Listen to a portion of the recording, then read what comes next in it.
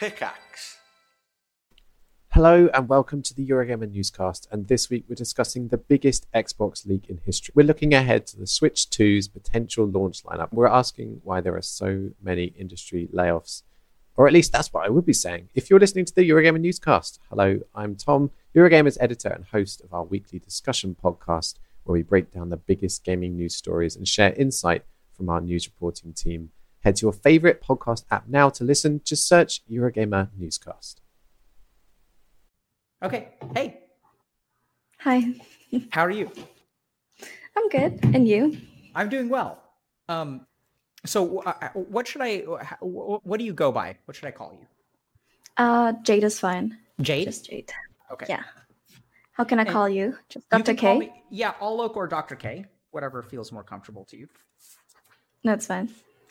Are what you well? I'm sorry. I'm nervous. I'm so nervous. Yeah, me too. Mm. What are you? What are you nervous about? I don't know. Like, I often talk about topics that we might talk about today, but I never talk with someone on stream about them. Does it make sense? Yeah, sure. Like, so, and what are the topics that we might talk about today? Could be anything from mental health to anxiety to traumas to I don't know. Like, I've seen clips of yours, and usually those are like the topics, so I'm expecting those. What do you want to talk about? What do I want to talk about? Well, okay, can you maybe talk about what you usually do on stream, like how the process of it? Sure. Okay. The process of so stream usually starts. I try to start on time. Like at 12 or 12:01 or 12:02. And then usually the first 5 to 10 minutes involves me trying to fix a technical difficulty because I'm a boomer. And I tell you what, Jade, I literally do not understand this. Like, I swear to God, there's some kind of curse. Like, I'm not that incompetent. Because here's the thing that I don't understand. So I have a computer and I have a microphone, and every time I turn on the computer, like, the desktop is the same. Every time I load a video game, it's not like my mouse stops working. So my understanding is that if I open Streamlabs and it's configured and I haven't touched anything, it should work the exact same way as it did the day before. Right. Like, I have this microphone, and this microphone is the same fucking microphone that I've been using for like 2 months. And then today I log on and it's like staticky. And I do not understand how that works. So I spend the first 10 minutes trying to figure out why the fuck I'm so incompetent. And Twitch chat usually, enjoys that, and or we have some fun with it. And then I give a little disclaimer. I have some kind of spiel where I usually so I'm an academic. Mm-hmm. And so I tend to like to hear myself talk. So I usually talk at my audience for about 15 to 20 minutes about what's on my mind. And then we have an interview with a human being. And then I ask the human being if there's some way that I can be helpful. And I have a background in, so I studied to become a monk for about 7 years. A monk? Yeah. Oh, that's interesting. Yeah, it's cool. And then I met my wife, and so things got confusing. I mean, I met her before the end of 7 years. So I met her actually 3 months in of the 7 years I met my wife, and then was planning on becoming a monk. And so studied a lot of yoga and meditation and spirituality and stuff. And then she is a wonderful person, but also wanted to be married to a doctor. So I decided to go to medical school. And then no way. Yeah, kind of. And so then, I did neuroscience research for a couple of years, and then studied basically the brain, psychology, and medicine for another 8 years. And then now I show up on stream and I talk to a human, and then I try to use anything from that 15 years that I've learned to try to help them with any kind of problem that they're having. Okay. That's cool. Super interesting. With the monk and the doctor, the wife, everything together. Sounds like you should write a book maybe one day. I'll make someone write a book for you. I mean, it's worth it. Yeah. I mean, Yeah, sure. I try to write. I'm trying to write like 5 books. None That's of them great. are autobiographical. But That's anyway, great. Okay, I like yeah, that. I'm Yeah. glad you found my story interesting. Can you tell me a little bit it's about really. yourself? Okay, I'm Jade.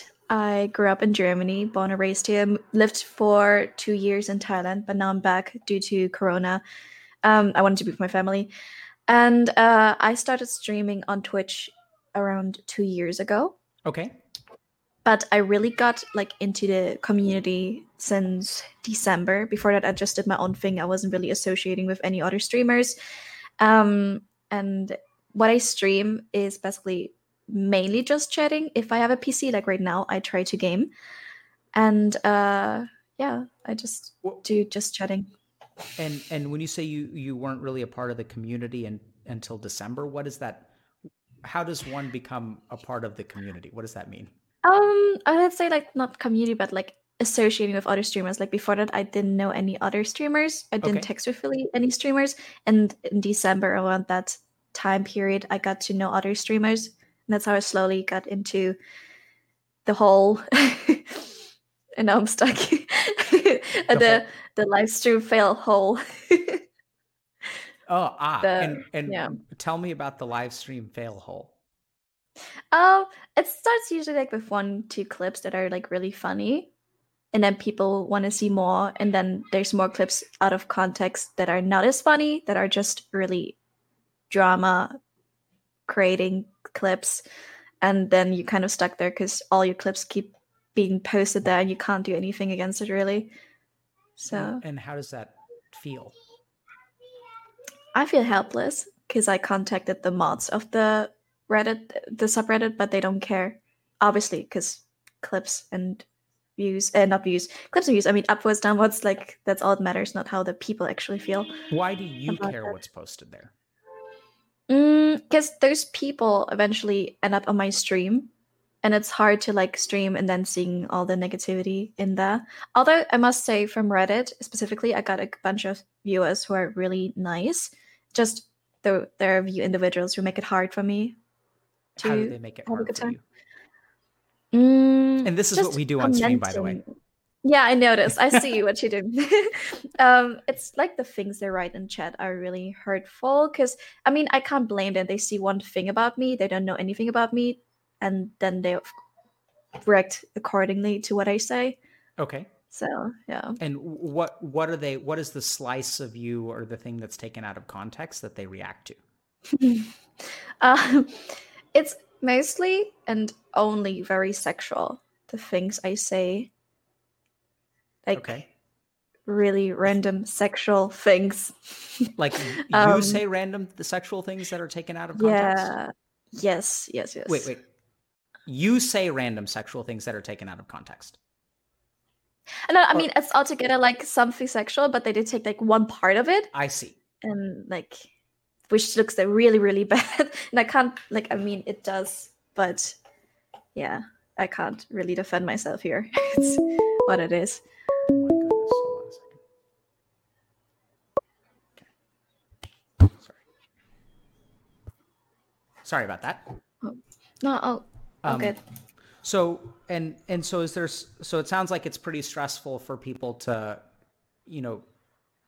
for people to take things that you say out of context. It does sound like you talk about sex or sexuality in some form on your stream. Mm-hmm. Okay, and that gets taken out of context, and then it's kind of stressful because you're trying to fight against a false perception of yourself. Right. I mean, I don't want to fight against the fact that I am like always horny or like somewhat perverted. It's just the way they make it always seem like is that I say they mainly say those things. Okay, wait. Okay, maybe I should throw in something. I'm hypersexual, which is something that I've been since 2016.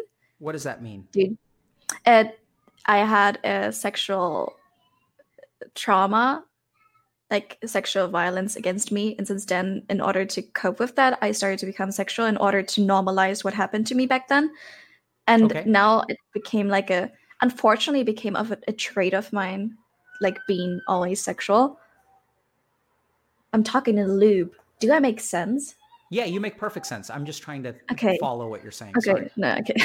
I'm not sure if I follow what I say. No, so Jade, let me just tell you another thing that I do. Sometimes I will just not say anything because I'm processing, and then I may actually ask you for time to think about what I say, and that is also a meme where I'll just ask people like, "Can I just think for a second?" Okay, cool. But you can keep going. So you were saying that you had a sexual trauma that happened in 2016. Do you mind if I ask? I know generally speaking, it's an impolite question to ask, so you don't have to answer it. But can you tell me, like, ballpark how old you are? I was 16. You were 16. So you're 20 now. Yes. Okay. That's very young to, okay. Okay. So, hold on. What is happening? Okay. Okay. Sorry. Someone is remote desktoping in. Maybe they need to fix something that I'm not aware of, but okay. Sorry about that. So you were saying you're hypersexual as a result of sexual trauma. Yes. And so what do you mean by, what does hypersexual mean? And oh god. Okay, so basically, to simplify it, it's just my thoughts and sexual fantasies hold me back in life. Like, I sabotage myself because I act impulsively on my sexual needs, and my thoughts are usually, most of the time, to always on sex and what comes with it. And it's something I try to get rid of, really, because sometimes I have it at the most inappropriate moments, like at the funeral, which is really bad. It's just I can't get rid of it. It's like my mind is stuck. And I really try, because I've noticed that me being like that makes people uncomfortable. And I'm really working on that too. Okay, so let me ask you, have you seen a mental health professional, like a psychiatrist or therapist? Yeah, I've seen 6. 7 with I was actually at the mental asylum, not a mental asylum, mental hospital. With that is 7, because it was more than one specialist, but I'd taken one category, so 7. Okay.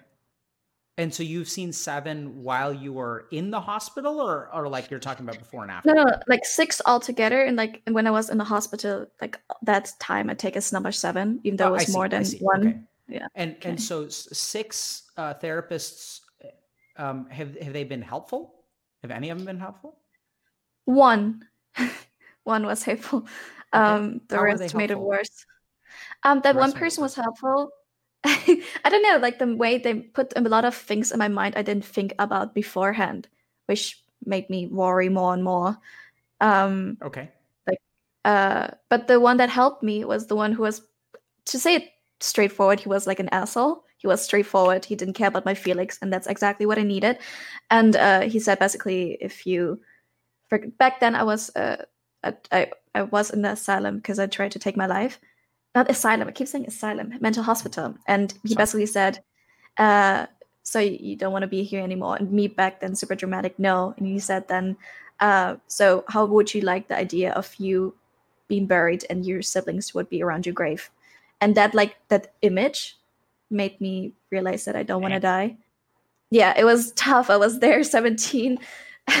My arms were open and I was just really blank, and I had only one thought, which was I don't want to be here anymore. And then after he said that, I realized I can't do this. I can't leave them behind.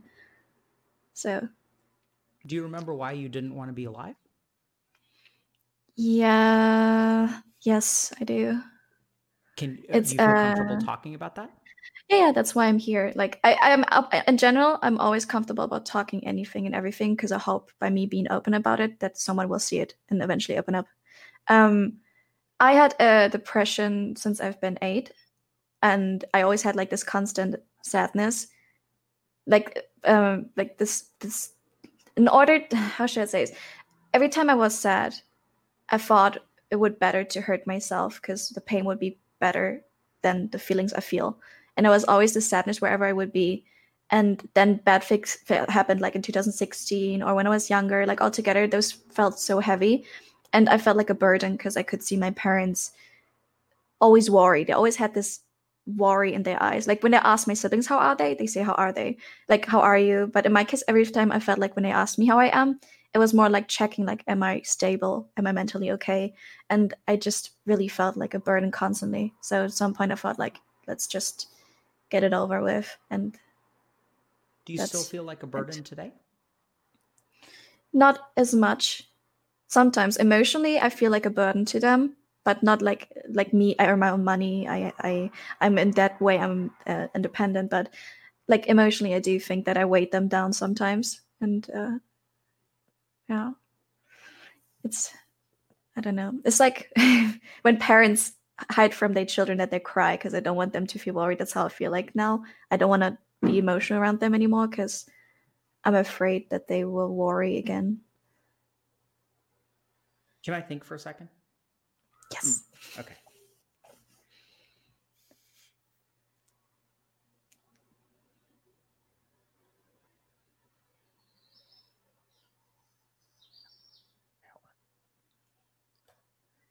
I just have to turn off my monitor because someone is remote desktoping and it's distracting.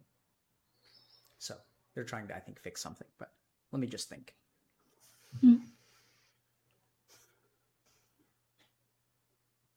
The therapist who was helpful was the one that you saw when you were in the hospital? No, that was the one after the hospital. And why did you stop seeing them? Because I felt I don't want a long-term thing. I want someone who helps me like for a couple of months and then I'm done. Like back then I was just really edgy, like, oh, I just want to party. Like, what's the point of going every Wednesday there? And after you said, I felt like, okay, I don't need him anymore. I don't want to die anymore. So I was like, okay, I'm done. But that was just what do you think you need, Jade? What I need? Yeah, what do you need? Fundamentally, there's nothing really I need. It's just always like in moments like where you want like someone to cry on a shoulder, like a hug, like simple things like this in moments when I need it. But like right now, no, I don't need anything. Maybe if I do, but right now I wouldn't know what to say, to be honest, because there's nothing really right now in my mind. I need that. Yeah, so I think that's a problem. It is? Yes. So I'm going to just toss this out. So I think what I'm hearing from you is that your perception of your needs depend on individual states of mind. But I think you need something. How can I say this? I think you need something right now because I don't get the sense that you're well. Okay. Right. So you may be functional and you may actually be like 80% healthy or 90% healthy, but it still sounds like you have a particular function of your mind which is out of your control. And what it sounds like when you try to fix something is when you perceive that something is broken. Does that make sense? Yeah. And I think that's a problem because just because you don't perceive it's broken doesn't mean that it isn't broken and that it can't be worked on. Hold on. My mind is... So let me put it this way. I get the sense that you deal with fires whenever they start. So like your house starts burning, like it catches on fire, then you take a bucket of water and you're like, and then you put out the fire, right? Makes sense. But what I'm getting the sense of is that your house maybe catches fire pretty frequently. And so even though you only need water when it catches fire, there may be some value to working on yourself in between the times that your house is burning so that it doesn't catch fire as often. Right. What do you think about that? And sorry, because I didn't explain it very well, but did you understand what I was trying to say? I mean, I did understand somewhat, but I didn't really see it like that, like at all. Like I didn't think that I give off the presence that I am not okay, and when I'm not okay, that I fix it immediately, just and then okay again. Like, does it make sense? Yeah. So, but is that what you like? Basically, you try to become okay when you're not okay. I wouldn't even say okay. Let's say what means okay, like emotionally okay, or altogether like. What do you understand under being okay? Yeah. So let me even take a step back.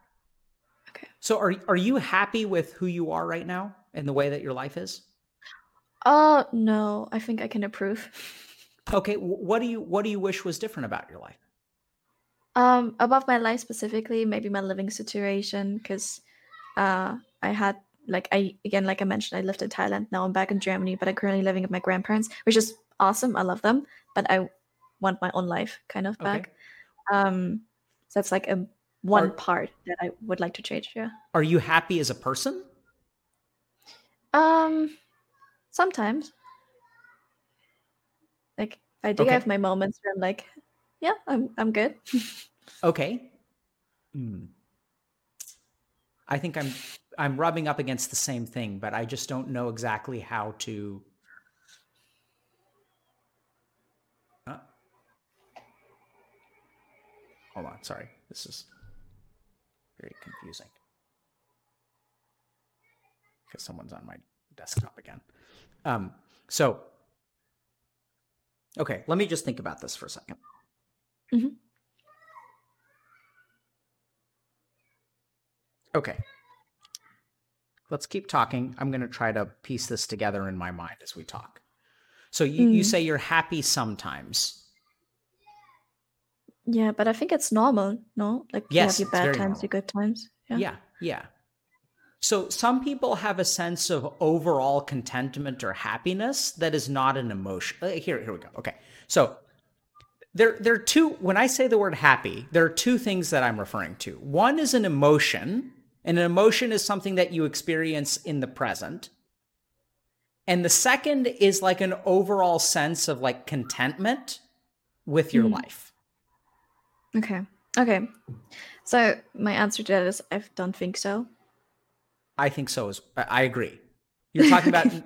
so The overall state of my life, yeah. not happy. And That's what I and mean. and so then when I ask you, and some of this could be a language barrier, but when I ask you, what do you feel like you need? And when you say nothing, I feel like you need something because I don't think that your overall sense of contentment is there and that something needs to be worked on or changed for you to feel overall happy and content with your life.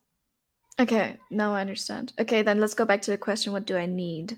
I feel like what I mostly need is also a sense of progress, because I feel like the past weeks I haven't had any progress whatsoever.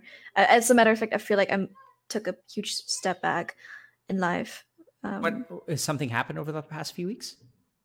No, well, months in that case. It's actually been quite a while. But again, I have to go back to the thing where I lived in Thailand and I actually built my life there for 2 years, and then something happened, and like having my own life and just going back to my old life, that really took a toll on me.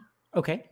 And yeah, so I need progress in life. But it's a little bit difficult because I actually planned on taking that step by perhaps staying a while in America, but now I can't, obviously. So I'm like a little bit like that's my issue. I made like a goal, like, oh, in 3 months I'm going to America and then I'm gonna do this and this. But now because of due to COVID and the other issues that are going on right now, I can't do that. So I had to again do a step back, and now I feel like I'm stuck in my old life. Can you tell me And about what your old life is like? well, living in my city, which is a beautiful city, don't get me wrong. My family's here. I'm happy that I'm close with my family, but I left the city, my home, for a reason. Why Because did you leave your home? I connect with this place. Sadness. I'm sad in living in my city, living in Germany, maybe altogether. But What makes you maybe sad I'm about living in your city? the people, the memories, the What memories everything. make you sad? A lot of okay, I don't want to do the victim card because I have done things in life that are not okay. But no, I'm just saying when I've said now things like oh betrayal and like pain, like sounds like I always got pain, but I also did things that were not okay. Um, but Hold yeah, on a what I second. connect with my Hold on. place. Yeah. I asked you what makes you sad. Yes. And your I wanted response to was... say, but I wanted to say like the pain I got while living here, and the amount of times I've been betrayed and lied to, and like in general, it's more negative feelings that I have connected to my home than positive. Yeah, but I found, why did you feel the need to say, I don't want to play the victim card? because it's like right now, the way I talk, it sounds like I'm really like I'm being a victim, but I don't want to be a victim. I don't want to make it sound like that. It's just I can't say it any differently because that's how I feel. So why do you feel like this is being made? Why do you think you sound like a victim? Because all I do right now is like complain and only like I only talk about negative things right now. I don't know. You mean right now, as in over the course of this conversation? Yeah, it makes me feel like really like, oh, pity me. Like I don't want that. Do you think I'm pitying you? Not no. Like that's how I feel about myself when I hear myself talk. I agree. That's so let's just look at that for a second. Yeah. So you have a perception. Hold on. Sorry. I'm trying to give birth to a thought, and I'm trying to make it.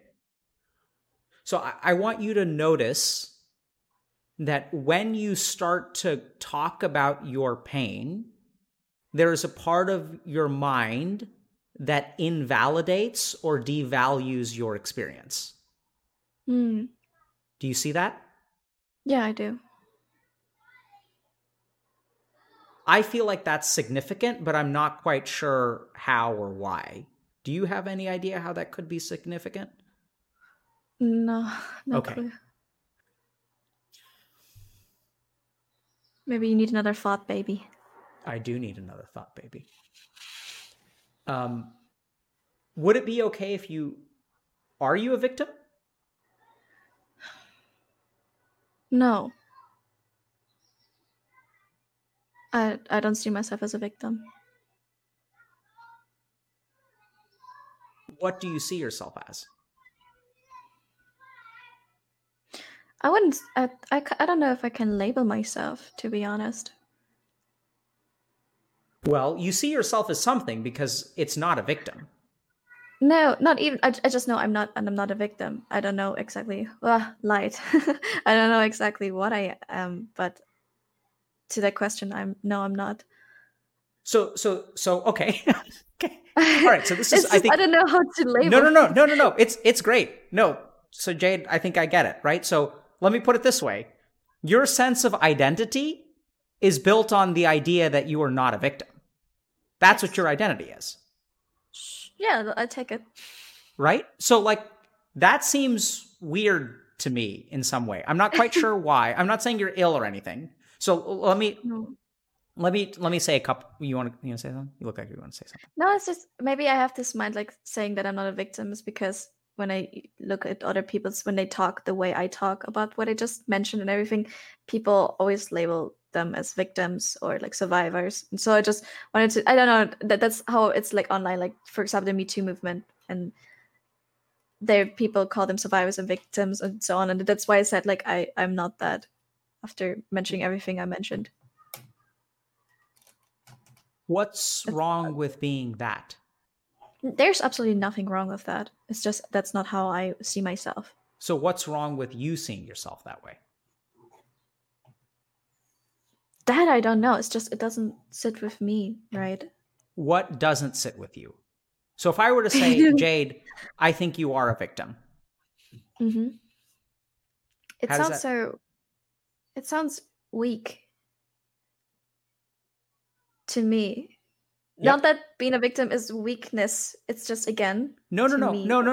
It is. Hold on. Yeah. Let's be clear about what you're saying. Okay. How do you feel right now? You feel okay? I feel cornered.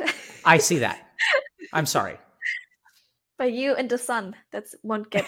The sun is. I've recruited the sun to shine in your face. Okay. So I get that you feel cornered. So let's just talk about that for a second.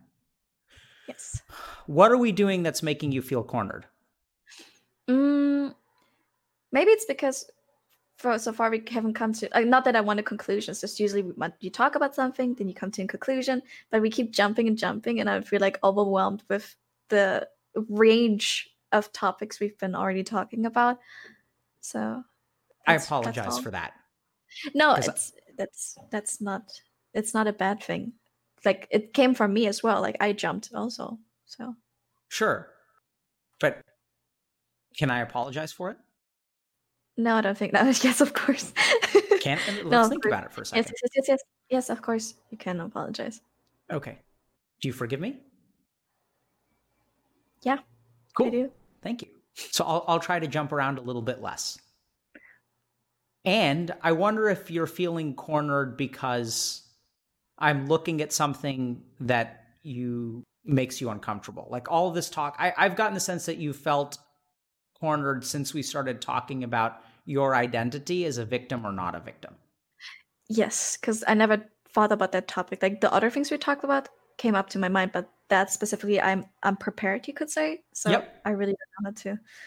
Yeah, so let's talk about that for a second. So I think usually the way in which I try to help people is by not talking about what they understand, but talking about what they don't understand. And I do think that it makes sense to me. Like, for example, I haven't asked you a whole lot about your sexual perversions and stuff like that, because I think you get that stuff. And yes, the cool thing is that you're, that looks really uncomfortable. The sun is almost gone. Okay. So in a sense, Jade, because you have thought about that and talked about all that stuff, you're able to actually explain it to me very like succinctly. And then like, I feel comfortable moving on because like you actually understand all that stuff. Yes. And I do think that what we're running up against is, okay, so while we wait for the sun, I'm going to compose my thoughts. Okay. Okay.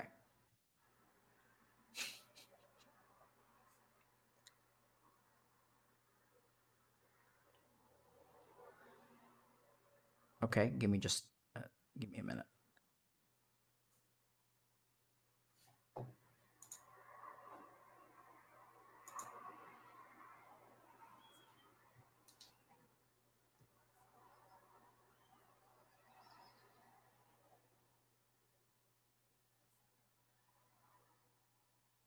Okay.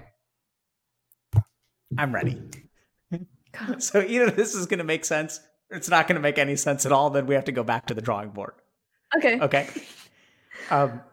Okay. So something happened to you when you were 16, right?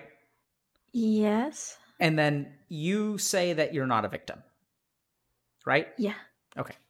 So when I asked you, like, who are you? You're like, I don't know, but I'm not a victim.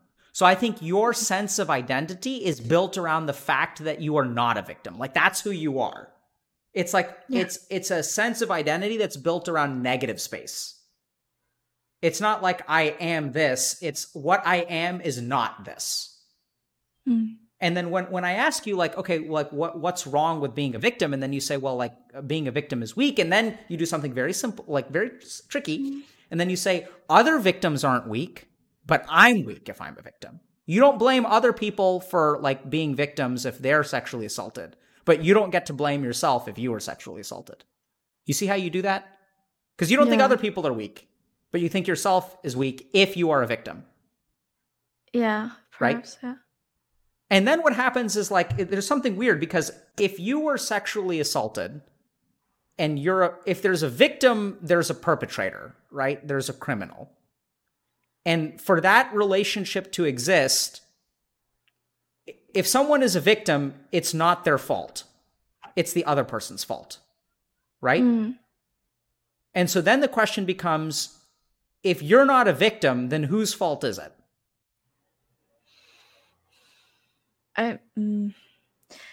Maybe, hold on. Who is responsible for what happened to you when you were 16? I think both parties, me and the person who did it to me. Okay. How do you feel like you're responsible? There were rules like that I didn't get. Like there were rules you shouldn't be out that long and I went out longer than that, or longer than the curfew, and I drank, so I was drunk, and I broke the rules. That's how I got into the situation. So that's why I feel like I definitely am to blame here Okay. as well. Can I think about that for a second? Yeah. Actually, first, let me take a step back. What did you think about what I shared earlier about like what happened to you and like sort of the identity of being a non-victim? And It made me sound like a hypocrite, kind of like the way, yeah, like after hearing that, I definitely see how what a hypocrite I am being. well, so I'd be careful. So I wouldn't use the word hypocrite, but I understand what you mean. So this is what I would say. I think you hold yourself to a different standard than you hold other people. What do you think about that? Right? Sure. Is that what you mean by hypocrite? Like you judge yourself differently from the way that you judge other people? I mean, yeah.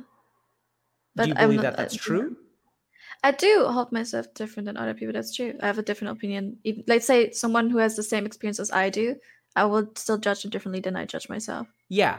And so the reason I Always. wouldn't quite call it a hypocrite is because I think a hypocrite tends to judge themselves unfairly in like a positive way. Mm-hmm. Whereas I think you actually are the opposite of hypocrite, which is that sure, you have a double standard, but you're harder on yourself than you are on other people. Okay. What do you think about that? I've never really noticed till now. I mean, what would you say though? So let's think about it now. I mean, yeah. Just judging by the example that we just have with me saying I'm weak and the others aren't, it does sound like I'm hard on myself. And like I'm my biggest critic, but I like to be that. I like to be my biggest critic, my biggest hater, so others can't be. Doesn't make sense. Yeah, it makes a lot of. There we go. There it is. Okay. Oh, what? it sounded like there came a thought to sum like everything up. Like there it is. Like so yeah, I mean, something. So, I'm sorry. I felt like that was a very significant statement. What do you think? I'm not sure about anything I say right now. Okay, that's okay. Maybe I'm relying too much on your thoughts right now in order to understand mine. Which is maybe too much pressure. I think that's probably true. Yeah. Okay. That's also a good observation. How are you feeling right now, Jade? I can imagine you're feeling quite uncomfortable. No, not uncomfortable. It's of course we talk about things I've never really considered or came up to my mind. Like it's new.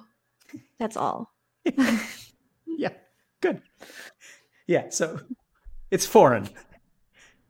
Okay. Yes, absolutely. So what did you say? You say you like to blame yourself more than why are you so harsh on yourself? Oh, okay. This is a stupid, but do you know the movie Pitch Perfect? No.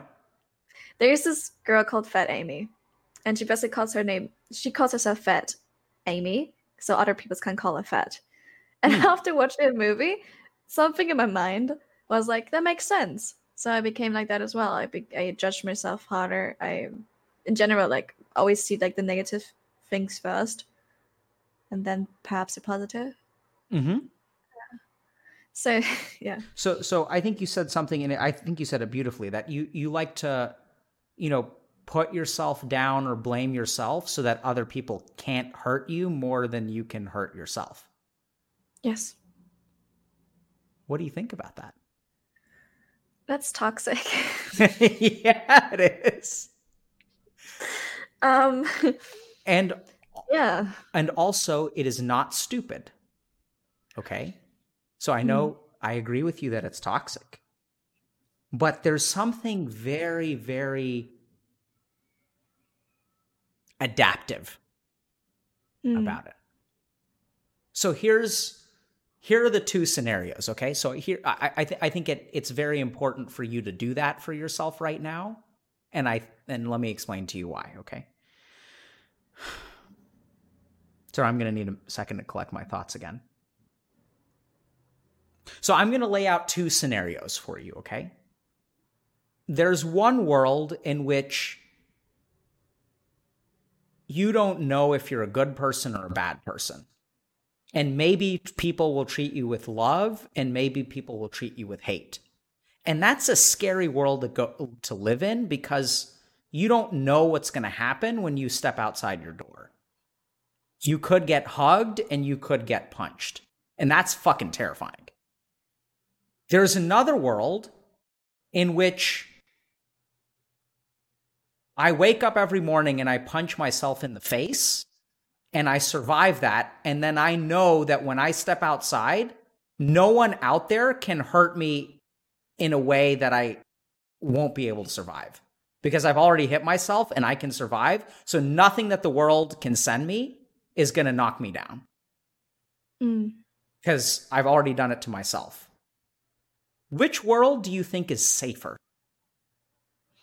The second. Absolutely. Why? Because there's nothing unexpected. I already know. Absolutely. Yeah. So the thing is, Jade, what you need is courage. You need courage to entertain the possibility that you could live in the first world. Right? Because it's scary, because you don't know how people are going to treat you. And so if you beat yourself up and you know you can survive that, then you have nothing to fear from the rest of the world. Does that make sense? It's like fear becomes a non-issue because you're already doing the worst to yourself that can possibly be done. And so it's like, no big deal.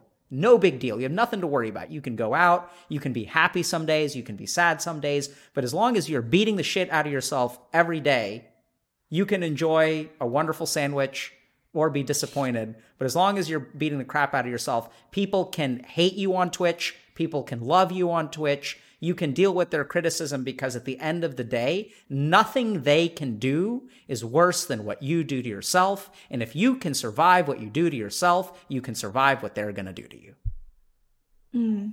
What do you think about that? Oh. It sounds like I really have to step out of my comfort zone. Okay, so be careful, Jade. So you took one step ahead. You said what you need to do about it. I'm not asking what you need to do about it. I'm asking you, what do you think about that? That I need to do that. That's what I think about that. I know that you think that this mindset, this state is safe, but not good necessarily. What do you do you think that both the mind are not both are really optimal, let's say it like this. But maybe I should, let's say, like in a fun way, switch it up a little bit. Sure. So I think that makes sense, but I don't even want you to talk about what you should do. Okay. So I'm asking, so I presented to you a possibility of what could be true about your life and the way that you look at yourself. Before we figure out how to fix it, what I'd first like to understand, because sometimes I'm wrong about this shit. So does that resonate with you? Like, we can talk about how to fix it later, but is that right? Or like off base, or? I mean, I don't really say it as right or wrong. It's just, it's good to know. Does it make sense? Like, do you think it applies? Good to have in mind. I'm the first scenario where the scenario where I hit myself every morning and then go out, and that one, sure. The other one, I'm not 100% sure. What's the other one? The punching and the hugging. Okay. So I don't think you do that, the first one. I think you do the second one. Yes. I think the second one describes how you view yourself and why. Yeah, like it's like it goes back to, like, you're incredibly invalidating towards yourself. Yeah. No, it's just the courage part got me, that I need to just be more courageous. Just be more at least courageous, like in general, like that stuck with me throughout the whole topic we just had. The word courage, you just threw out that. Okay. So that bothers me a little bit. So I'm going to run something by Jade. I'm really going to need your help. And I'm sorry, because this is super weird, hypothetical, abstract stuff. So, okay. So try to run with me. Let me see if you can follow me, and if you can't, I apologize because it's going to be hard to explain. I'm wondering if you latched on to the only part that is where you're lacking. Like, so I basically said there's one thing that is wrong with Jade, and that's she needs more courage, and that's the one thing that you ran towards. Does that make sense? Yeah, it does. Are you just piggybacking on the idea that I picked the one flaw and you're saying, yes, I can get behind the flaw because Jade needs to be better? Do you see that? No, I see that. Absolutely. Right? It's weird, right? Because you're kind of piling on to like, oh yeah, like, oh sure, there's something wrong with me? Absolutely. I can get behind that. That's what I'm hearing from you in a weird way. Yeah. So I don't think that's actually helpful. Because that's you hitting yourself again. Because you're saying, "Oh, I'm not courageous enough. Yeah, I'm weak." Like, sometimes I see. Are you familiar with like games and like skill trees where you have like different abilities and you have to? And I just saw right now that I leveled up a few skill trees, and the courage one I didn't level up enough. So maybe I went there and tried to level up that one as quick as possible, even though there might be other skill trees I need to level up first. That's how I just saw it. Maybe right now, like, oh, that needs level up. Yeah. So my point is that your mind is going to look at whichever skill tree you're the worst at, and falling into the trap of like me not being. So the other way we can think about it is I need courage. I'm going to translate that as I'm not good enough. Does that make sense? And so like, I think a core part of your identity is the belief that you're not good enough, that other people deserve to be victims, but you don't, that other people can afford to take a day off if they've been sexually assaulted at the age of 16. But if you do that, you're weak. So I think you're very quick to pile on to any deficiency, which I point out to you. But I want to be really careful because I don't want to let you get away with that. And that's also why I don't care about what you want to do to fix it, because you're always looking about, I don't think you need to fix anything. What do you think about that? I mean, in general, I don't think I need necessarily fixing either. It's more like about improvement that I want. Like, I don't know. I feel like I can improve myself. What do you think is wrong with yourself? Anything? Yeah, there are a few things. Like but of course, you can so I just throw randomly out what I can improve, or sure. Procrastinating. I procrastinate. Yeah, that's okay. So that's why I was asking. Like, are you sure I can throw out like everything? No. I'm glad, because I'm glad you threw that out, because I was trying to get a sense of that, whether that's. I think that's. I agree with you that all that stuff you can improve. I don't think that's what we're talking about. You mean like emotional improvement, or? Sure. Let me just think. Can I think for a second? Yes. Do you have questions for me?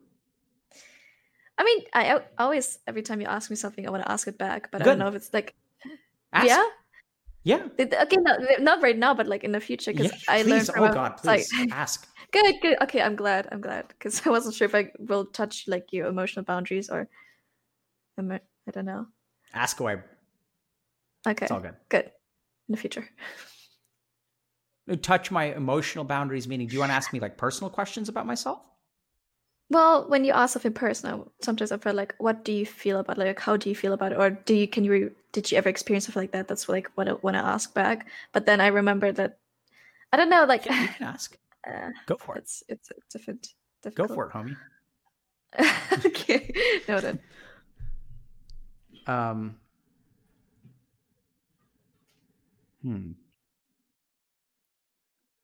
trying to figure out whether this is helping you or not. What do you think? Our talk? Yeah. Okay, helping is a big word. I think it is a big word. It gives me somewhat clarification about like things I didn't know I needed to focus on. Like, it's interesting to talk about things that never came up to my mind. So it's just very educational, all of this. But yeah. How You do you really feel don't like about the this idea. session? You're okay. You're completely fine focusing on something, but you're really not okay fixing something, are you? Uh, fixing. I mean, I didn't come here to fix something. Good. Maybe that's why. Maybe that's why I'm not focused on that right now. Do you think it's okay to need to be fixed? Yeah, it's okay. I don't Is know it- necessarily like altogether is okay to be fixed. Absolutely. But Do you yeah, think you're allowed to be broken? yes. Good. I guess I was afraid for a moment that like you were moving away from, like it was like the same thing where you won't let yourself be a victim. No, I think it's okay. Okay, good. That makes me think that you aren't broken. Really? Why? Yeah, so I think the capacity to accept that you could be broken and that it's okay to be broken is a sign that you're not broken. Oh, that's actually interesting. What's interesting about that?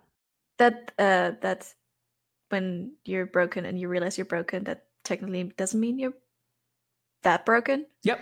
That is good to know. Really relieving somewhat. I don't know why. It's a good feeling.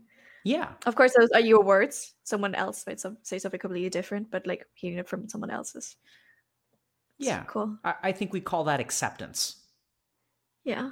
So when I think about someone who's like narcissistic and super egotistical, like they're broken on the inside, but they don't let themselves be broken. They're like, no, I'm fine. Everything's okay. I'm the best. Even though they don't feel that way. And then once they start to acknowledge, oh, maybe I am a little bit broken and it's okay to be broken, they can forgive themselves for not being perfect. You know, they can blame themselves a little bit less for being weak. And therein lies their strength. Mm.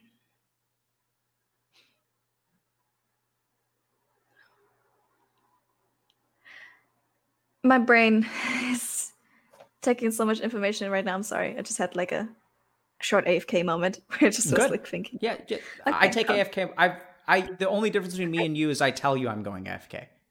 Yeah, I should do that too. Like, by the way, I'm AFK. Yeah, just let me know when you need to go AFK. Okay. All right. Yeah, this conversation is like really... How do you feel right now? Like, I feel like I want to know a little bit how you feel right now in the moment, like talking to me. Do you like, are you feeling neutral, or is there like some kind of emotion you feel? I'm glad you asked that because I was just about to share my feelings. Good. So I was just saying that I feel like the conversation is like we're circling around something and we keep on like touching and moving away from it. Like we can't just get our hands on it. That's how I feel. Okay. What do you think?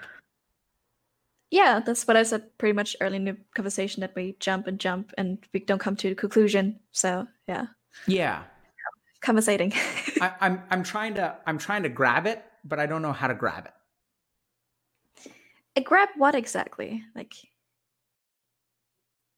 yeah, so that's the problem, is I don't know what it is until we grab it. Okay, all right. Yeah. I thought you have something inside, but all right. No, I mean I tend to share with you what I've understood. So like let me try to summarize, and then you let me know like what you think is a worthwhile thing to further explore. And maybe we can talk more about what hypersexuality is or how that works, or some other simple topic that you're well versed in.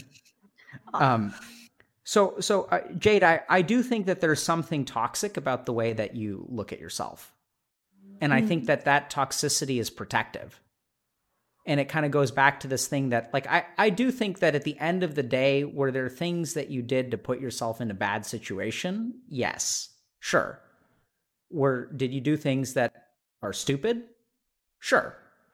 But I don't think that getting sexually assaulted is really your fault. And this is something, I'll just be blunt. I don't know if your therapists have told you this before, but usually victims of sexual assault blame themselves. Like, that's really common. Like, victims of abuse blame themselves. Like, I've worked with, victims of domestic violence who will say, like, yeah, he hit me because I didn't like the food that I served him was burnt. It was my fault. Right? And it's like, If you really try to argue with them about that, like they're not going to understand, but it's fucking weird, right? They're like, I did this, therefore he did this. And I think what it comes down to is control. Because if it's their fault, then they're still in control and that can feel good. But if you are a victim, you let go of control in your life and you acknowledge that there are people out there that can do things to you that are not your fault. And that's actually terrifying. Yeah. Because most people would rather live in a world where, like, if bad things happen to them, it's my fault. Because that's, like, way more easier to live with. It's really hard to live with the idea that I'm walking down the street and I get hit by a meteor. Like, that's fucking a scary world to live in. So it bothers me a little bit that you have difficulty viewing yourself as a victim, and that also, if you view yourself as a victim, you view yourself as weak. Like, I don't think that that's healthy. I don't think that that's fair. I think you should be allowed to be a victim. And I don't think that being a victim makes you weak. And the crazy thing, and now we get to like what I really don't like about what you're doing to yourself, is this double standard, which is you say that it's okay for other people to be victims and it's okay for them to be weak, but it's not okay for me to be a victim. It's not okay for me to be weak.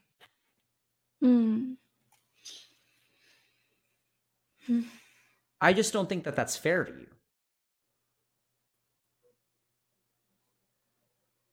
Well, it isn't, I guess. AFK. Just throwing it out there. Good. Yeah, not once did I feel that I actually have a double standard, like at all. This is complete news to me, so I'm a little bit overwhelmed with that thought.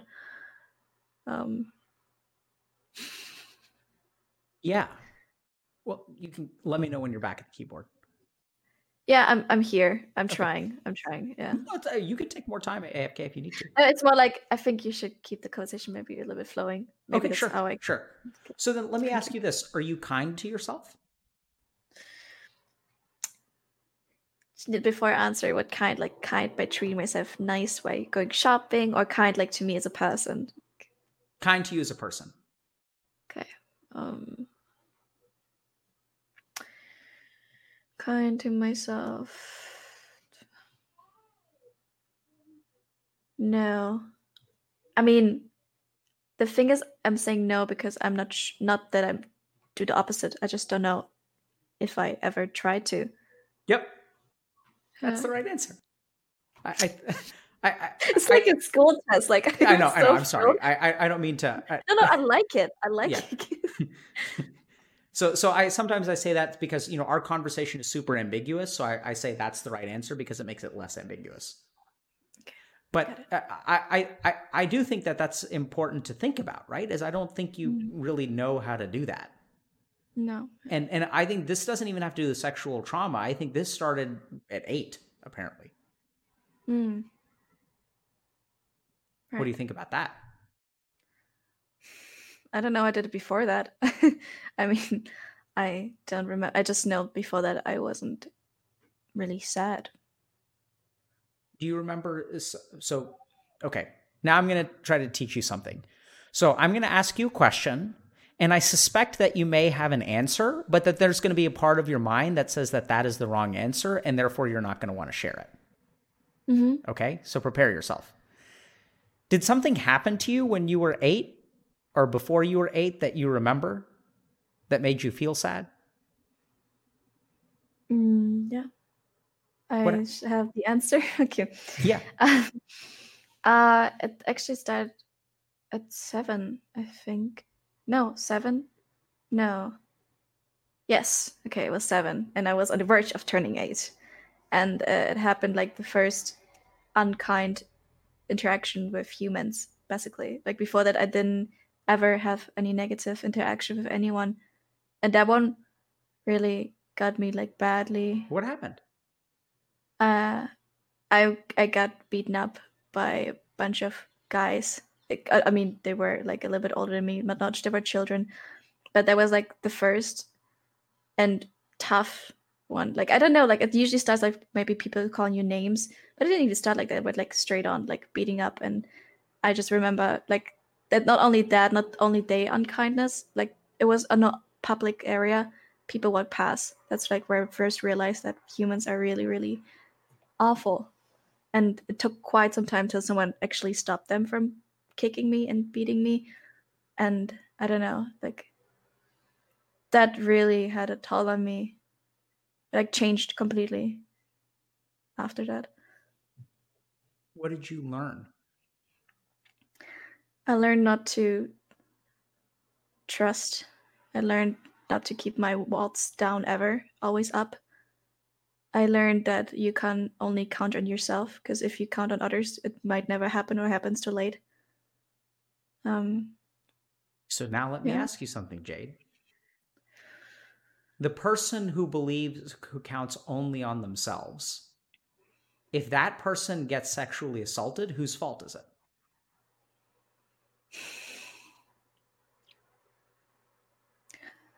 Well, in that scenario, that person. Is that how you feel? Yeah, I do. So now I'm going to ask you a question. When you say you're partly to blame and they're partly to blame, do you really believe that, or do you believe that you're all to blame?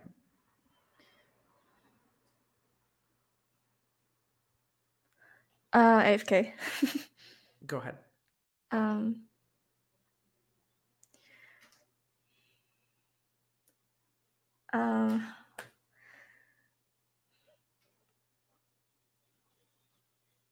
I think I feel that both, not both. I mean,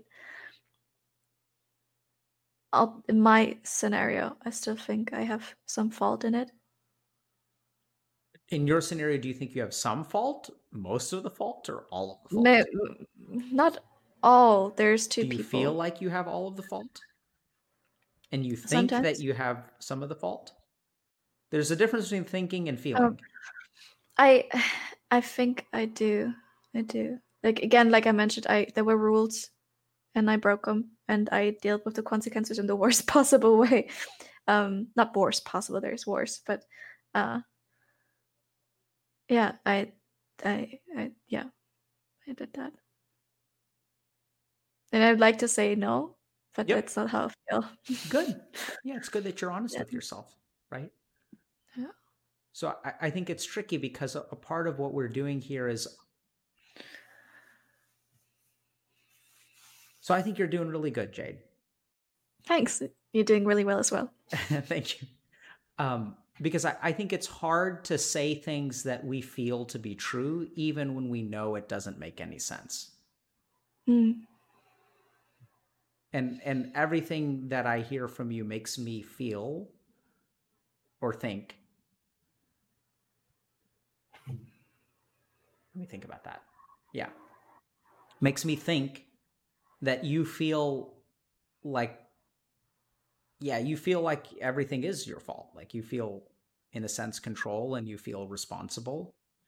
And I think it's scary to live in your life where human beings cannot be trusted and can't be counted on. And so in a sense, it doesn't surprise me at all that your mind thinks about sexual shit all the time with people, because like that's such a safe way to think. Safe? In what way?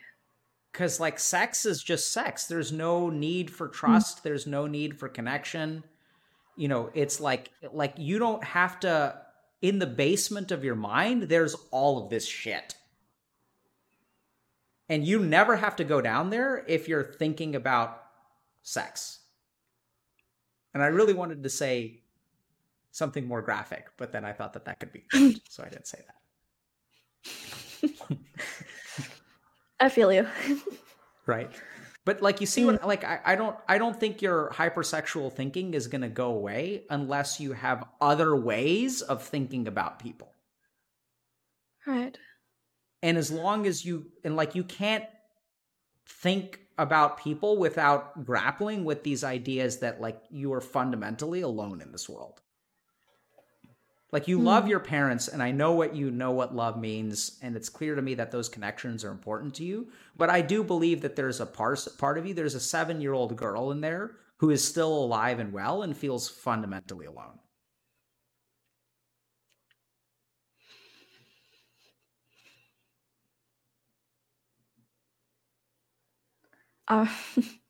Are we jumping into a conclusion, or is this just like statements? I don't know. What do you think it is? I mean, I'm a little. There's a lot of. To me, it sounds like facts. It probably is facts. No, maybe. It's not facts. It's hypotheses. Maybe I did. Okay, better. I didn't know the word in English. Like, no, it's not facts. You got to remember. I don't know. I met you like an hour ago, so yes, indeed. So I don't know what the fuck I'm talking about. Yeah, right. No. I mean, I see truth in the things you say. Not all of it. Good. Like, there are a few parts where I'm feeling like I don't know if that's really good. But I do see. Yeah. Yeah. Do you want me to tell you, or like... Sure, if you want to, but let me be clear. No. I don't tell you truth. You tell us truth. Right? You're the one who determines what's right and what's wrong. My job is to generate for you hypotheses, which then you tell us what's right and what's wrong. Yeah, don't worry. I see you as a guide. I don't see you as the savior. Thank God. No. But yeah, you guided well so far. Like there are things you said that will stick with me for quite some time, which is good. We have time. We have quarantine. I have a lot of time to work on those. Yeah. Or in general, talk about them. But yeah, to be honest, my mind, I wouldn't say it's blank. It's just right now there's so much to think about. I don't really know what to say now to you. Good. Okay. Yeah.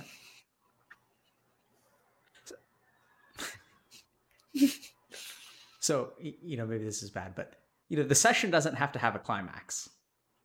Good. All right. We can just sort of.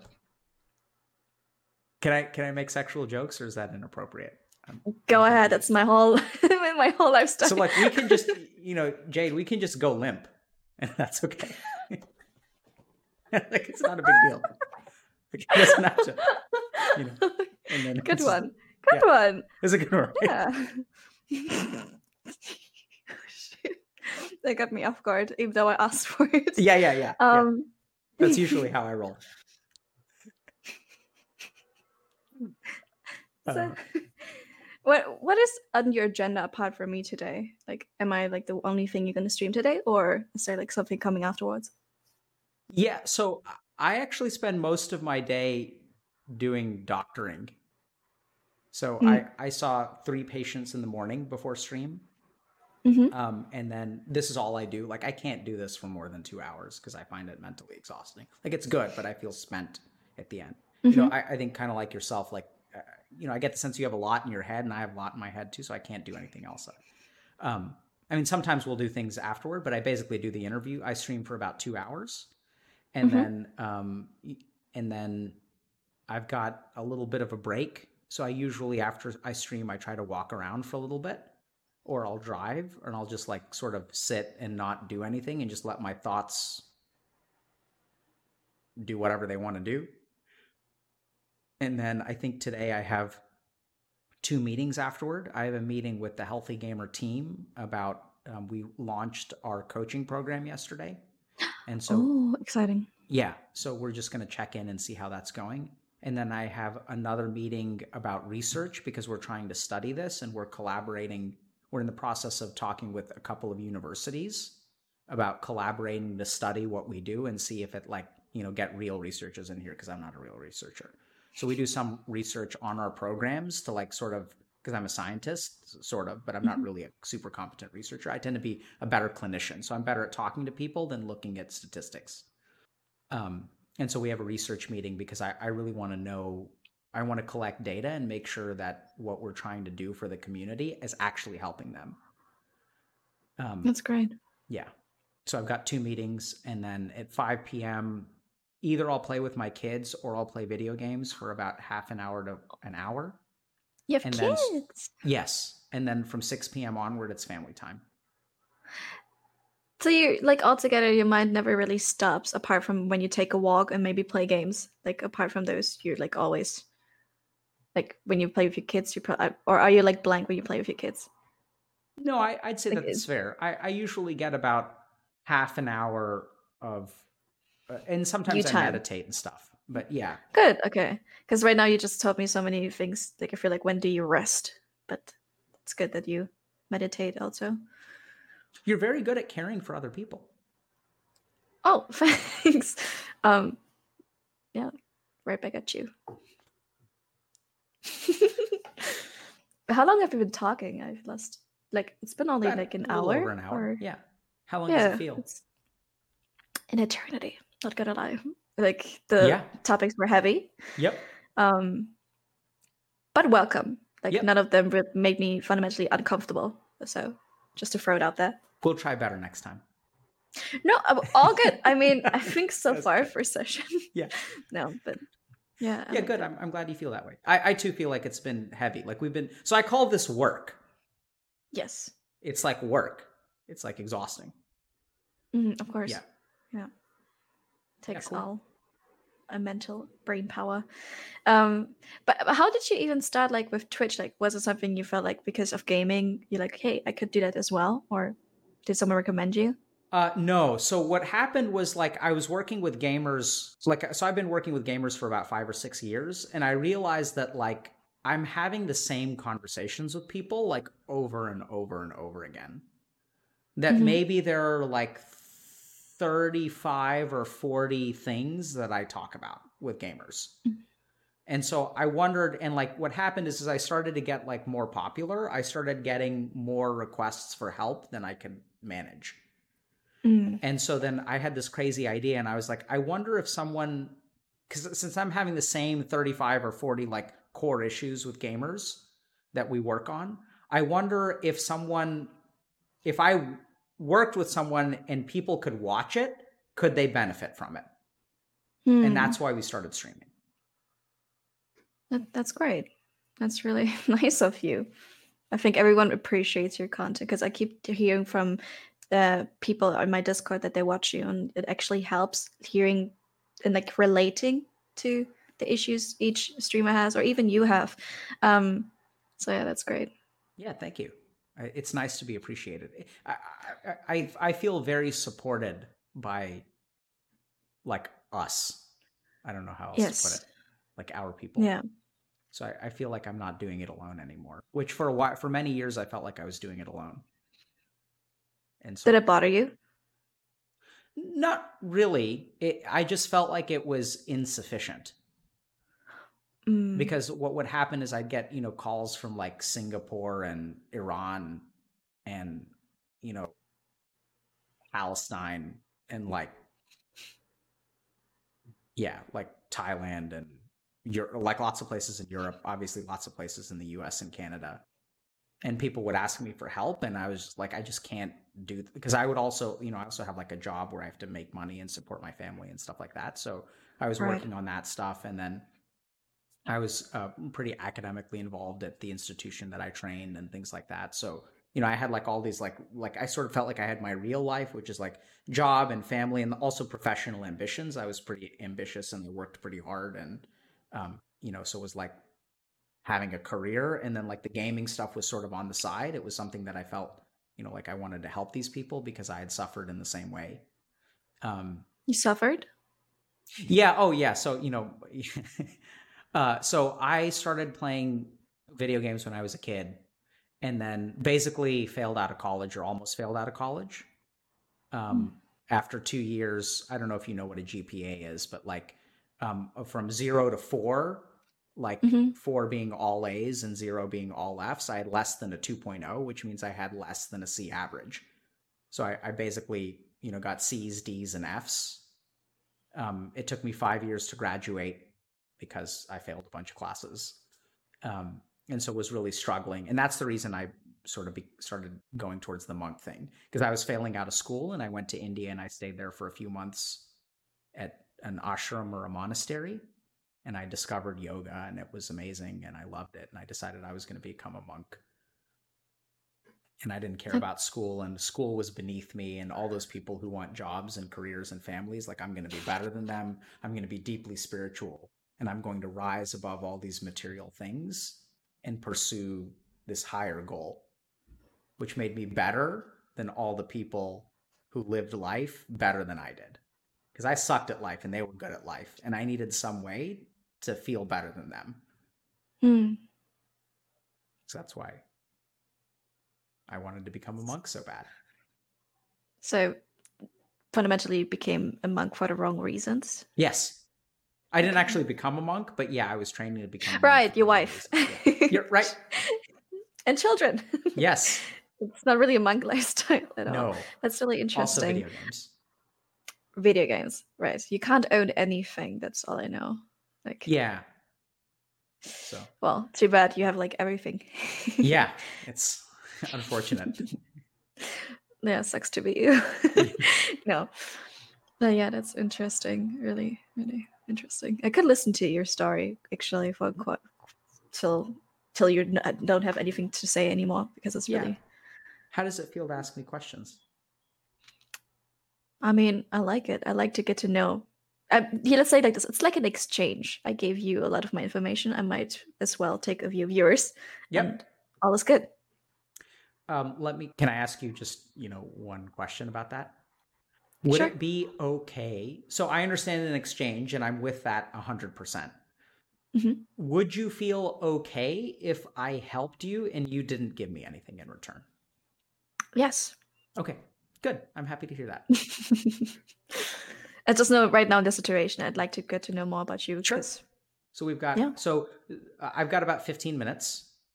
Right. And so one thing is sometimes I teach people to meditate. And if you're interested, I can teach you how to meditate. Or if you prefer, you can ask me questions. And I love to talk about myself because I used to do a lot of Qigong. Okay, good. Like Qigong is very good for you. Yeah, I might get back to that. I just stopped doing it since I came back to Germany. But now hearing that again makes me really want to go back to that. Yeah. Did you feel like the Qigong helped you? I think the reason that stopped me was my Shifu, for it not helping me. I think if it's just me and my thoughts and let's say nature. Shifu? I had a Shifu, a master. Oh, Shifu. Okay. I think sometimes his words he said while we would do the Qigong stopped me from relaxing, because he would say things that didn't sit well with me. So I wasn't really in my space. I wasn't in peace. But now that I'm alone, I want to try that again. What would he say that wouldn't sit well with you?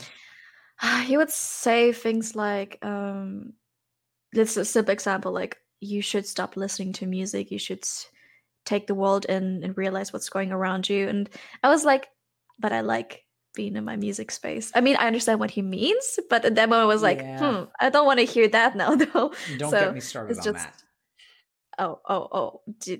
I mean, I kind of want to know, what do you mean now? Like, so here's the problem with Shifus, okay? Yes. And gurus. Like every now and then there's like an enlightened master and they really understand something and then they teach their disciples. And then the problem is that their disciples, because the master knows what the disciple needs, they tailor their teachings to a particular disciple. The problem is that once the disciple grows up and then sort of becomes a master, may not be a truly enlightened master, but in the tradition, he like gets promoted. And then he starts teaching. The problem is that the teachings that he offers other people are the teachings that his master gave him, which he believes are the true teachings because they worked for him. But they're not true. They just worked for him. And then they try to tell people to like not listen to music. Yeah, right? that's so that was really his path, but it's not your path. And that's, I see this a lot, so I have strong feelings about it, because I think that, a good teacher teaches you in the way that you need to hear, not in the way that they were taught. Yeah, I agree. That's essentially what stopped me from fully submitting to him. Good. Yeah. Thank God. Yeah, I didn't do it. But yeah. To be honest, I was a little bit biased because he did the choreographs for the Ip Man's movies, and was like, oh my God, that's so awesome. I want to be with him. I want to be close to him, so I can be close to that pop culture. Yeah. So I was a little bit of a groupie. to be honest. Yeah, so that's also, the wrong reason. And if you're not careful, Yes. there's a lot of sexual misconduct in those kinds of relationships too. I don't think about that. Yeah, no, I mean, I know a lot of people don't, but it's like, it's a big problem. Right. Yeah. Okay. Huh. Yeah. Well, the Not more to you freak know. you out, but You can't. It's all good. So you said we have like 10 minutes left. Do you need to say something or nope. no? We can also go a little bit over if you want to. I don't mean to like just, that's what I was kind of thinking about doing. But if you have questions, I'm happy to answer them. No. I'm just in case. I wanted to check if there's something that's on your mind that you really want to throw out now. So no, it's just the main thing. So it sounds like you have a meditative practice. So I think that's great. Do you want to just tell people what Qigong is? Because people might not know. Oh, I don't really know myself, to be honest. Do you want to like teach this us sounds some really Qigong? Oh, right now?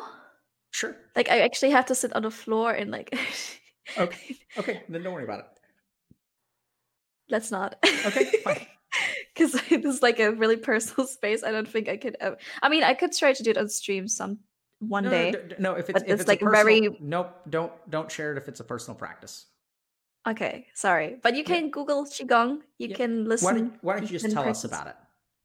What it is. Okay, Qigong is basically a type of meditation which is connected to, might not be connected, because again, my Shifu said those things, but I actually never researched them. So if I say something, please say stop. That's not true. So basically, he did Wing Chun, and he connected Qigong to Wing Chun. Wing Chun is a martial art, right? Yes. Okay. And we would do that every time before we would start class. We would do that to free our minds, and we'd do it afterwards to free our minds. Especially just to be one with yourself and to be one with the one next to you, because it was like a group, and it's just about like being. Usually, we'd do it outdoors, and it's like about being connected to nature, and just let your mind flow, which is a little bit hard when your Shifu keeps talking.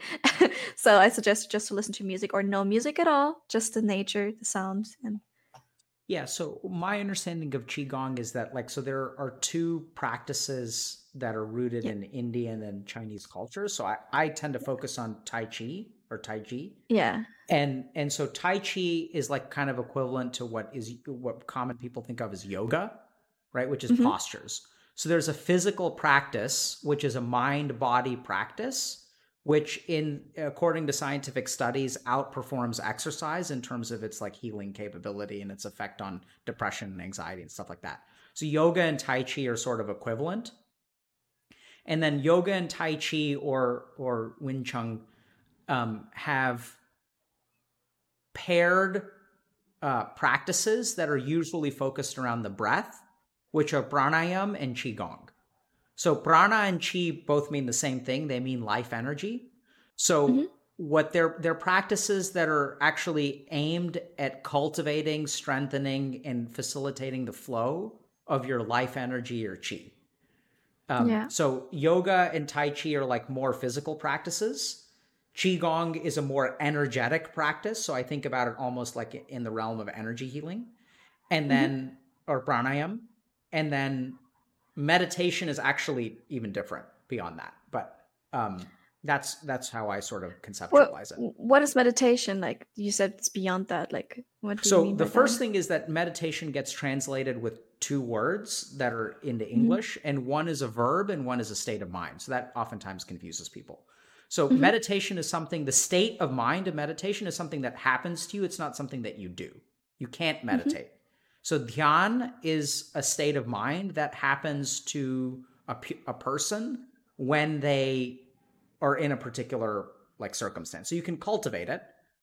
And then dharana is a focusing practice. That's a verb. So when I say I sit down and I meditate on, let's say, like a candle, that's a verb. I can sit and I can stare at a candle for like 20 minutes. And then if I'm lucky, I enter a particular state of mind while I'm staring at the candle. So the truest form of meditation is not even a verb. It's not something that you can do. It's something that happens to you. It's a state. It's not an action. And so in Qigong, you may enter states of mind of meditation. I don't know. Let me think if I know what the Chinese word for that is. I think they actually use the Sanskrit or Pali. I never really got into meditation. I always connect pain with it. Maybe so. Google is translating it as Chanzong, but I'm not familiar with that. But I like how your voice changed as soon as you said it because it's a foreign word. It kind of went a little bit different. That's because I used my tones are pretty exaggerated, but but I use the tones as best as I can. Although it's been a while since I'm rusty, or my Chinese is rusty. But oh, you used to speak Chinese, or yeah, just sort of. How many languages do you speak? I mean, at various times of my life, up to 6. Let me think about that. English, Spanish. Yeah, but like not too well, and not all at the same time. But still impressive. So, wait, your native is English, or? Yeah, so I grew up bilingual, and then studied Spanish through high school and college. And then there's actually a really hilarious clip of me misspeaking Spanish. And then also studied Mandarin and Japanese because I was a weeb. Yes. And same. Then, and then learned Hindi, which is another Indian language, sort of along the way. Right. And I speak all of them poorly now. What do you speak other language? What I assume you speak German, or? Yeah, to be honest, I didn't really grow up bilingual because my dad, who's Asian, Vietnamese, he grew up German, so they completely went off me. Like I'd never learned it, unfortunately. It's just English and German and weeaboo Japanese. It doesn't go beyond that. Weeaboo? Is that how it's pronounced? That's how I pronounce like weeaboo. It's like weeb is the short form. Fascinating. No? I just called them weebos. Weebo. I always say weeaboo. Maybe I am wrong. So no, no. Weeaboo sounds far more cultured and far more Japanese than weebo, which sounds like Texan. Like, did y'all see those weebos down there? It's like you got to be really careful. There's a bunch of weebos in the backyard. They've got their waifus with them. Oh, you got that accent, of course. Oh yeah, you grew up there, right? I heard a little bit about your Black Lives Matter talk before the stream that you said you grew up there and you got a lot of negative treatment due to you. I love Texas, though. I don't want to give people the wrong impression. No, sure, I dealt with racism, and there was actually, it's terrible, but when I was growing up, there was actually a black man who was lynched in the town next to where I lived. It was terrible. And it lynched? I don't think people have understood. So, I think a lot of people talk about, obviously people talk about Black Lives Matter, but I don't think the common American understands how bad racism has been for how long of a time. Like there were literally, like when I was growing up, I may have been like 7 or 8 years old. There were a group of people that took a black man and tied him behind a truck and drove until he died. And that shit was like happening back in like the late 80s and 90s. And it's been bad how old are for you? a long time. I'm 37. Huh. Wow. Okay, makes sense. All the experience you talked about. Yeah, okay. Because I figured like for some reason I said like like beginning of 30, but that is nope. Yeah. Okay. What? I'm just my maturity is around 30. I'm a few years behind. No, that's fine. I think. Yeah. Wow, that's actually that's tough. Because in Germany, let's say like this, I only had like one racist experience, and the rest throughout my life, I was pretty good. But I've never really seen actively racism in Germany like you did. I'm pretty sure we have racism in Germany, 100%. It's just I haven't seen it like that. Yeah, wow. I think the other interesting thing is that like I think people underestimate how much racism there is in the rest of the world.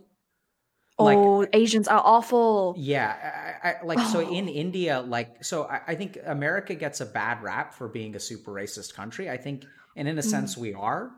But like, I think the big difference between, some of my experiences in India and experiences here in the US is that, like, at least in the US, like, there's a fair number of people who acknowledge that racism is a problem. And sure, there are plenty of people who don't think it's a big deal. But in India, it's just so commonplace that it's like completely accepted. No one thinks that it's a problem there. And it's just like, I had, so I was visiting a family member of mine back in 2006. And then she was asking me just, about like, what was I up to? And I was living in a frat house in college at that time. As I told him, yeah, I have these roommates.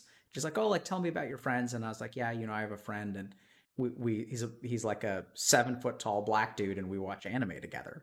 And then she was like shocked, and she was like, aren't you afraid he's going to steal your stuff? And I was like, no. She's like, oh my God, he's black. And she was like, and like, the thing is, like, in India, like, people haven't seen a black person. It's just like in Asia, it's like still how strong the black and white difference is. Like when they see white people, like, oh my God, yes, white people. When I see black people, they're like looking very judgy and stare. It's awful. I see like the gazes people of color get in Asia. It's even their own people. Like if you're an Asian person and you're like a little bit darker than the rest, you're being discriminated for that as well, even though you're Asian. Yeah, so this is kind of cool. I know not what we're talking about, but so we're going to do this thing with our producer. So he's this guy named Moses, and Moses is going to do what? Wait, is it the McLovin guy? Yes. So Moses. So we're going to do something called put together a biodata. What? I'm confused about what. Anyway, okay. Just gonna keep talking. Wait. I was confused about your reaction. Oh, and I saw a clip of yours, and I'm not sure if it's him, but someone of your who was on your stream looks like McLovin from Superbad. Yeah, I was a little bit fangirling. So Moses, what we're gonna do is, this is one of our stretch goals for our fundraiser, but we were gonna get Moses to go on a virtual date, and then we're gonna comment in the background. and Moses and I were talking about, I've actually done this before where, I used to be pretty good at talking to women. So like what I would do, like back when I was in college, is I would take my friends who were like, text chatting on AOL Instant Messenger with girls, and I would flirt with the girls for them so that they could go on a date. And so Moses and I were talking about, whether I actually want to be like coaching him during the date and tell him what to say, or if we should just comment with Twitch chat. No, do it. Do like the actual commentating. That's fun. The commentating or telling him what to say? Like they're both. Like I think the commentating is also fun, but I think actually telling him what to say when he's like looking lost is kind of fun. No, but I mean, I think it anyway. So we were just joking about that. The reason I brought up Moses is because actually, so what we're gonna do. So the way we got to this is that in Indian culture we have like arranged marriages, and the way that you find a candidate for an arranged marriage is something called a biodata. So it's like a resume, but about like it actually. So biodatas have existed long before online dating profiles, and it's basically an online dating profile that people in India have been doing for thousands of years.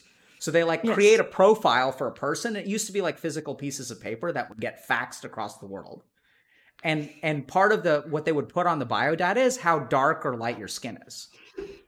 Right. And so it was like they would ask you. Yuna. Sorry, my sister. That's okay. Good enough, Yuna. 9. Okay, so please continue. How old is she? She's turning 3 this year. Oh, that's so cool. I have an almost 3-year-old out there. And there's another one. I have actually 4 sisters. How old is she? The older one? Yeah. She is 7. Okay. I have an almost 3-year-old and an almost 5-year-old. Wait, both boys? Girls. Girls. Oh my God, I wouldn't know exhausting. I think in my case it's the complete opposite. I'm exhausted of girls. I want boys. Like that's my goal. Like being a mom and having like boys and maybe one girl. I think because I have 4 little sisters, so that's why I say it's exhausting. Maybe if it's just 2, I don't know. I think parenthood in general is exhausting, but I find that girls are. I mean, so like I took my 2-year-old. Go ahead. The oldest is 5. The real trouble starts at the age of 10, 11. That's what I mean. Like, yeah. So right now they're really nice. Like that age you have right there. No, it's great. So angels. Like I took my 2. Do you know what Walmart is? Mm-hmm. Okay. So my 2-year-old was like 2, maybe like 2.5. So she needed a new pair of shoes. And I don't really know anything about fashion or clothing or art or decoration or any of that stuff. And I mean, you can see my room, and this is how I would leave it if it was my choice. Minimalistic. Yeah. And so I took my 2-year-old to Walmart one day because she needed a new pair of shoes. And like we were in Texas, so we went to Walmart because that's what you do when you're in Texas. And then, we like looked at a wall of shoes, and then like I tried to get her, she tried a couple on and she didn't like them. And then I was like, because she's 2, right? So 2-year-olds like stuff. And so then I ended up asking her, I was like, which one do you want to get? And she's like, I don't want any of them. And I was like, you don't want shoes? And she's like, no. And then we like left empty handed. And then my wife was like, why don't you have, she needs shoes. And I was like, she didn't want any of them. I thought it was great because she's 2 years old and she already like knows what she wants. So I don't have to learn that shit. She kind of takes care of herself. It's pretty cool. Yeah, but that's what I mean. Like at that age, they're pretty straightforward what they want in life and what they don't. That's why I said like the age of 10 is when shit goes What happens when they turn 10? Periods, maybe, depending on how old. Or like in general, puberty hits definitely 11, 12. I think even 10, most girls. And that's a really difficult time. Like my oldest sister, she's now 13. Just 1 year ago, she was... They went for 3 years, which was unbearable, to be honest. Like, it was tough. I was really, really bad at that age. I was like considered an angel before that time, and then it just went downhill. Yeah. So, I've heard horrors. That's why I'm saying girls. Yeah, especially when the periods aren't sync.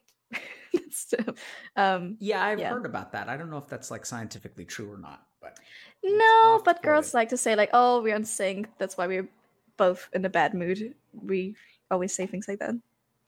Yeah, that's we'll see. Stupid. I'll get back to you in about. We'll talk again in 10 years, 5 to 6 years, and then if I need advice, you can. I got you. I got enough to give. Yeah, that's cool. So you're so you've got y'all are 4 sisters. Yeah, I'm the oldest. With me 5. Oh, with you 5. Yeah, all girls. All girls. Interesting. Cool. The men were not strong enough in my family. I guess not. Yeah, it's weird. My wife also. So my wife has 2 sisters. So it's 3 girls. And then so far, she and her sister, one of her sisters has kids. So far, their generation has produced 3 girls. So like it's her and 2 sisters, no boys. And then so far, all of their kids have been girls. Oh. So there may be a genetic like predisposition towards breeding towards women. That's interesting because my dad... It's like, okay, of course he's a boy, so that doesn't count. But he's like one of the only ones, and the rest are all sisters. And their children are all girls, except for one boy. So it's like just my dad, one boy, and the rest all girls. There may be some kind of genetics, like something about the way that the egg develops, or even the sperm. Yeah. Like there may be some kind of... I mean, it could just be coincidence because, across the world, there are going to be millions of people who only have girls. Right? And millions of people whose girls only have girls, just statistically. But sometimes it makes me wonder. Now, the more interesting thing is that both my wife and her younger sister are married to psychiatrists. No way. And so now there's an interesting question about whether her youngest sister will also marry a psychiatrist. Oh, that's actually... Whoa! Really I mean, at this point, is it really a coincidence, or is it just like a mistake in the? It's a bug. It's unclear. Oh, that's interesting. Holy crap! Yeah, I hope I have boys. I hope I break the circle and throw out some boys. Yeah, cool. Well, Yeah, very cool. Good luck with that. Thanks. I would imagine that it's going to be a couple of years before you go down that road, but I mean, in my family, we all have very early children, and I already said to myself, if everything goes well, like financially and like because I always said like I won't have children till I know I can feed myself, feed two human beings, and just in case if something goes wrong, help my siblings. That's like I need to have that amount in order to say, okay, now I can have children. Good. And I hope it's like in the next 10 years. Yeah. And yeah, that'd be great. Cool. Well, thanks. This has been a fun chat. Yeah. We really don't. Yeah. But yeah. I think it can be good to talk about light things and laugh after we talk about heavy things. Agreed. Yeah. Yeah. It's like after a night of drinking, just having a nice soup and a cup of tea. That's how I see it. Yeah. Yeah, absolutely. Yeah. I haven't done a night of. Actually, I had the most alcohol I've had in a long time after during one of our streams in May. I feel you. Streams and alcohol is just it's dangerous. It's so much fun though. I haven't had. That definitely fun. That's why it's dangerous because I want to do it all the time and it's whole. So Jade, this has been fun. Agreed. Yeah. I think I unfortunately do have to kind of get going, but yeah, no doubt. If there's anything else that we can do to help you or support you, I'd love to hear what you think about what we've talked about today, and down the road, like think about it and see what works for you. And concretely, one thing I would suggest is that you really do pay attention to the way that you treat yourself, and really think about whether you can cut yourself a little bit of slack, and whether it's okay for you to not be perfect, and eventually for you to trust other human beings. I try. Yeah. They don't make it easy. They really don't. No. But yeah, this has been great. I am pleasantly surprised because I really was afraid. I think so far we also said things where nothing could be clipped that could have been like out of context. Like, so I think we're safe on that side as well. Maybe the limp joke. Don't underestimate what Twitch chat is capable of. Right. Yeah. I think one of the worst things that you could possibly say is that we didn't say anything that could be clipped, because now God damn it. Yeah, you got to be careful. Don't tempt them. Sorry, chat. They're like temperamental gods. It's like, as long as you respect them, they'll respect you. But if you say that Zeus can't do shit to you, then he's going to strike you with a lightning bolt and teach you otherwise. Well, can we rewind? Is there like a no? Anyways, no. No. But yeah, it has been fun. Yeah. Thank you for having me. Thank you for coming, and thank you for sharing and being honest and authentic and funny and entertaining and all that good stuff. Right back at you. And good luck. Seriously, I mean that. And if there's some way we can support you down the road, or if you want to come back on stream at some point, let us know. Stay safe, sure. Obviously, and I really do hope you can start progressing again. Yeah, that would be great. I just let first sink in everything we talked about, and then we see further. Yeah. Take care, Jade. All right. You too. Bye. Bye. Okay.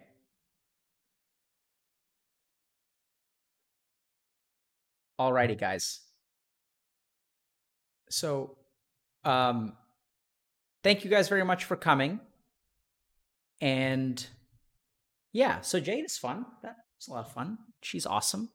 And I don't know if you guys saw what I was seeing. Like, I tried to point it out to her. My hope is that y'all were able to catch more of what I was trying to say than maybe I could explain, which I think, generally speaking, Twitch is good at. Like, I think you guys, I don't know if you guys caught the subtlety of her self-judgment, the subtlety of her, like, how she's an island, right? So I think that's the tricky thing, is that, like, she views herself as an island, which is understandable, because when you view yourself as an island and you don't connect to other human beings, it's safe, and you don't have to be hurt.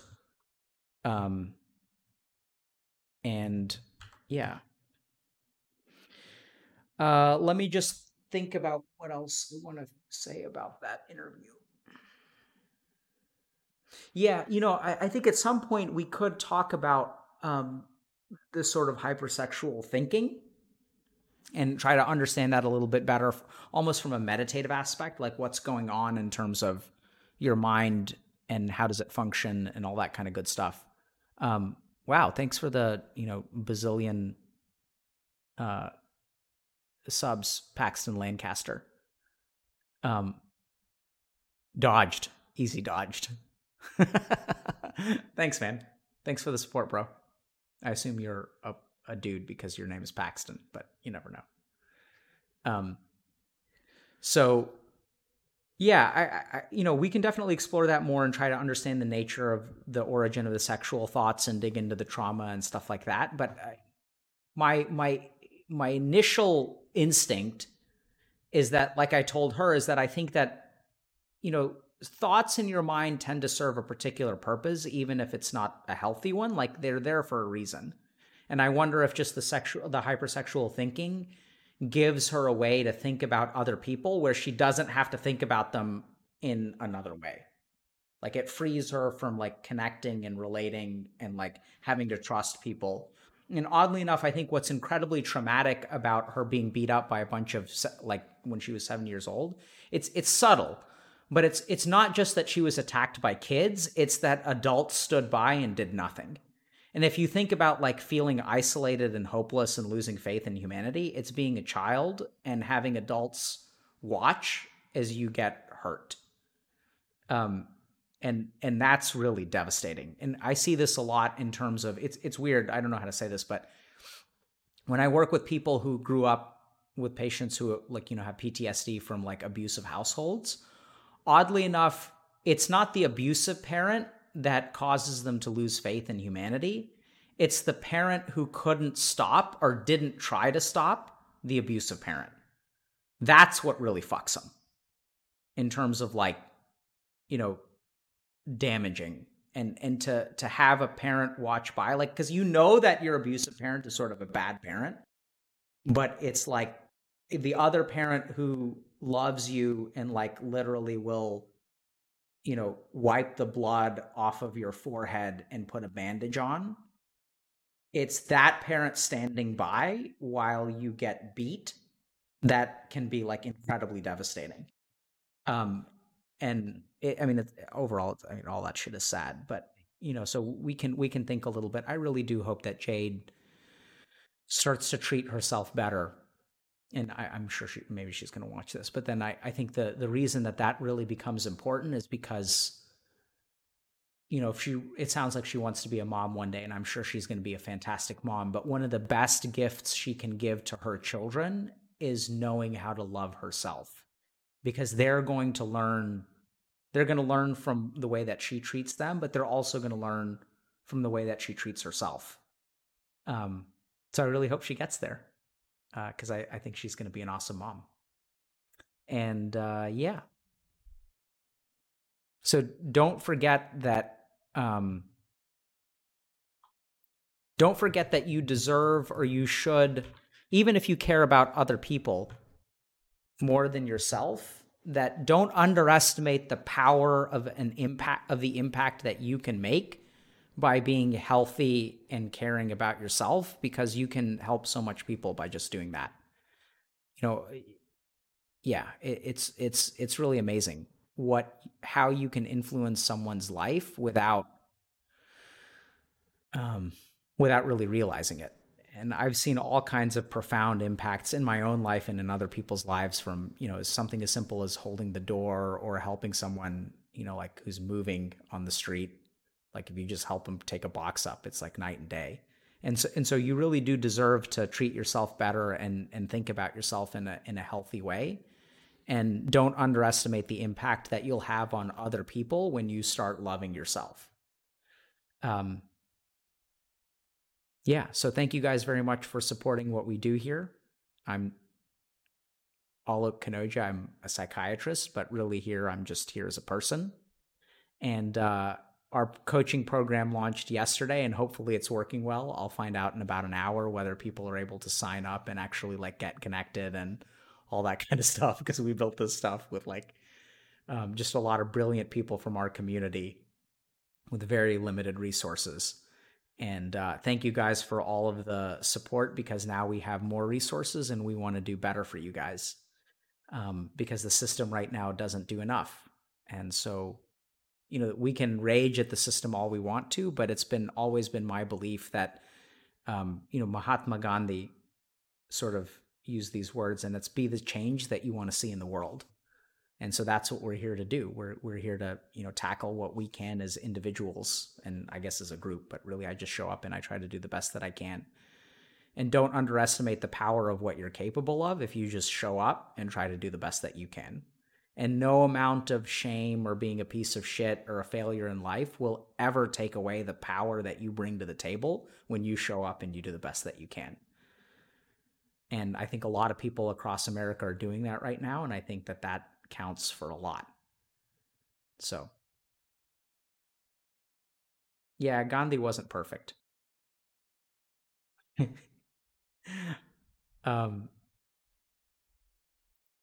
Yeah, I know Gandhi has flaws. So I'll say one last thing about Gandhi.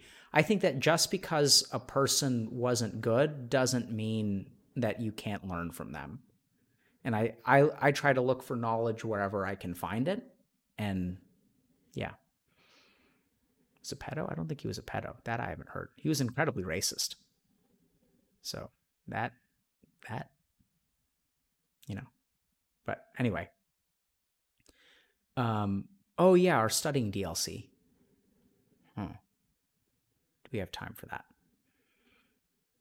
Life-changing decisions can be hard, or they can be flexible, inclusive, and best of all, rewarding. Earn your master's in computer science, data science, or information systems at Northeastern University in the San Francisco Bay Area. No matter your experience, earn your degree. Plus, the desirable Bay Area is a smaller, collaborative campus, but connected to the huge Northeastern University. Discover the different technology degrees available. Visit northeastern.edu/pathways to tech.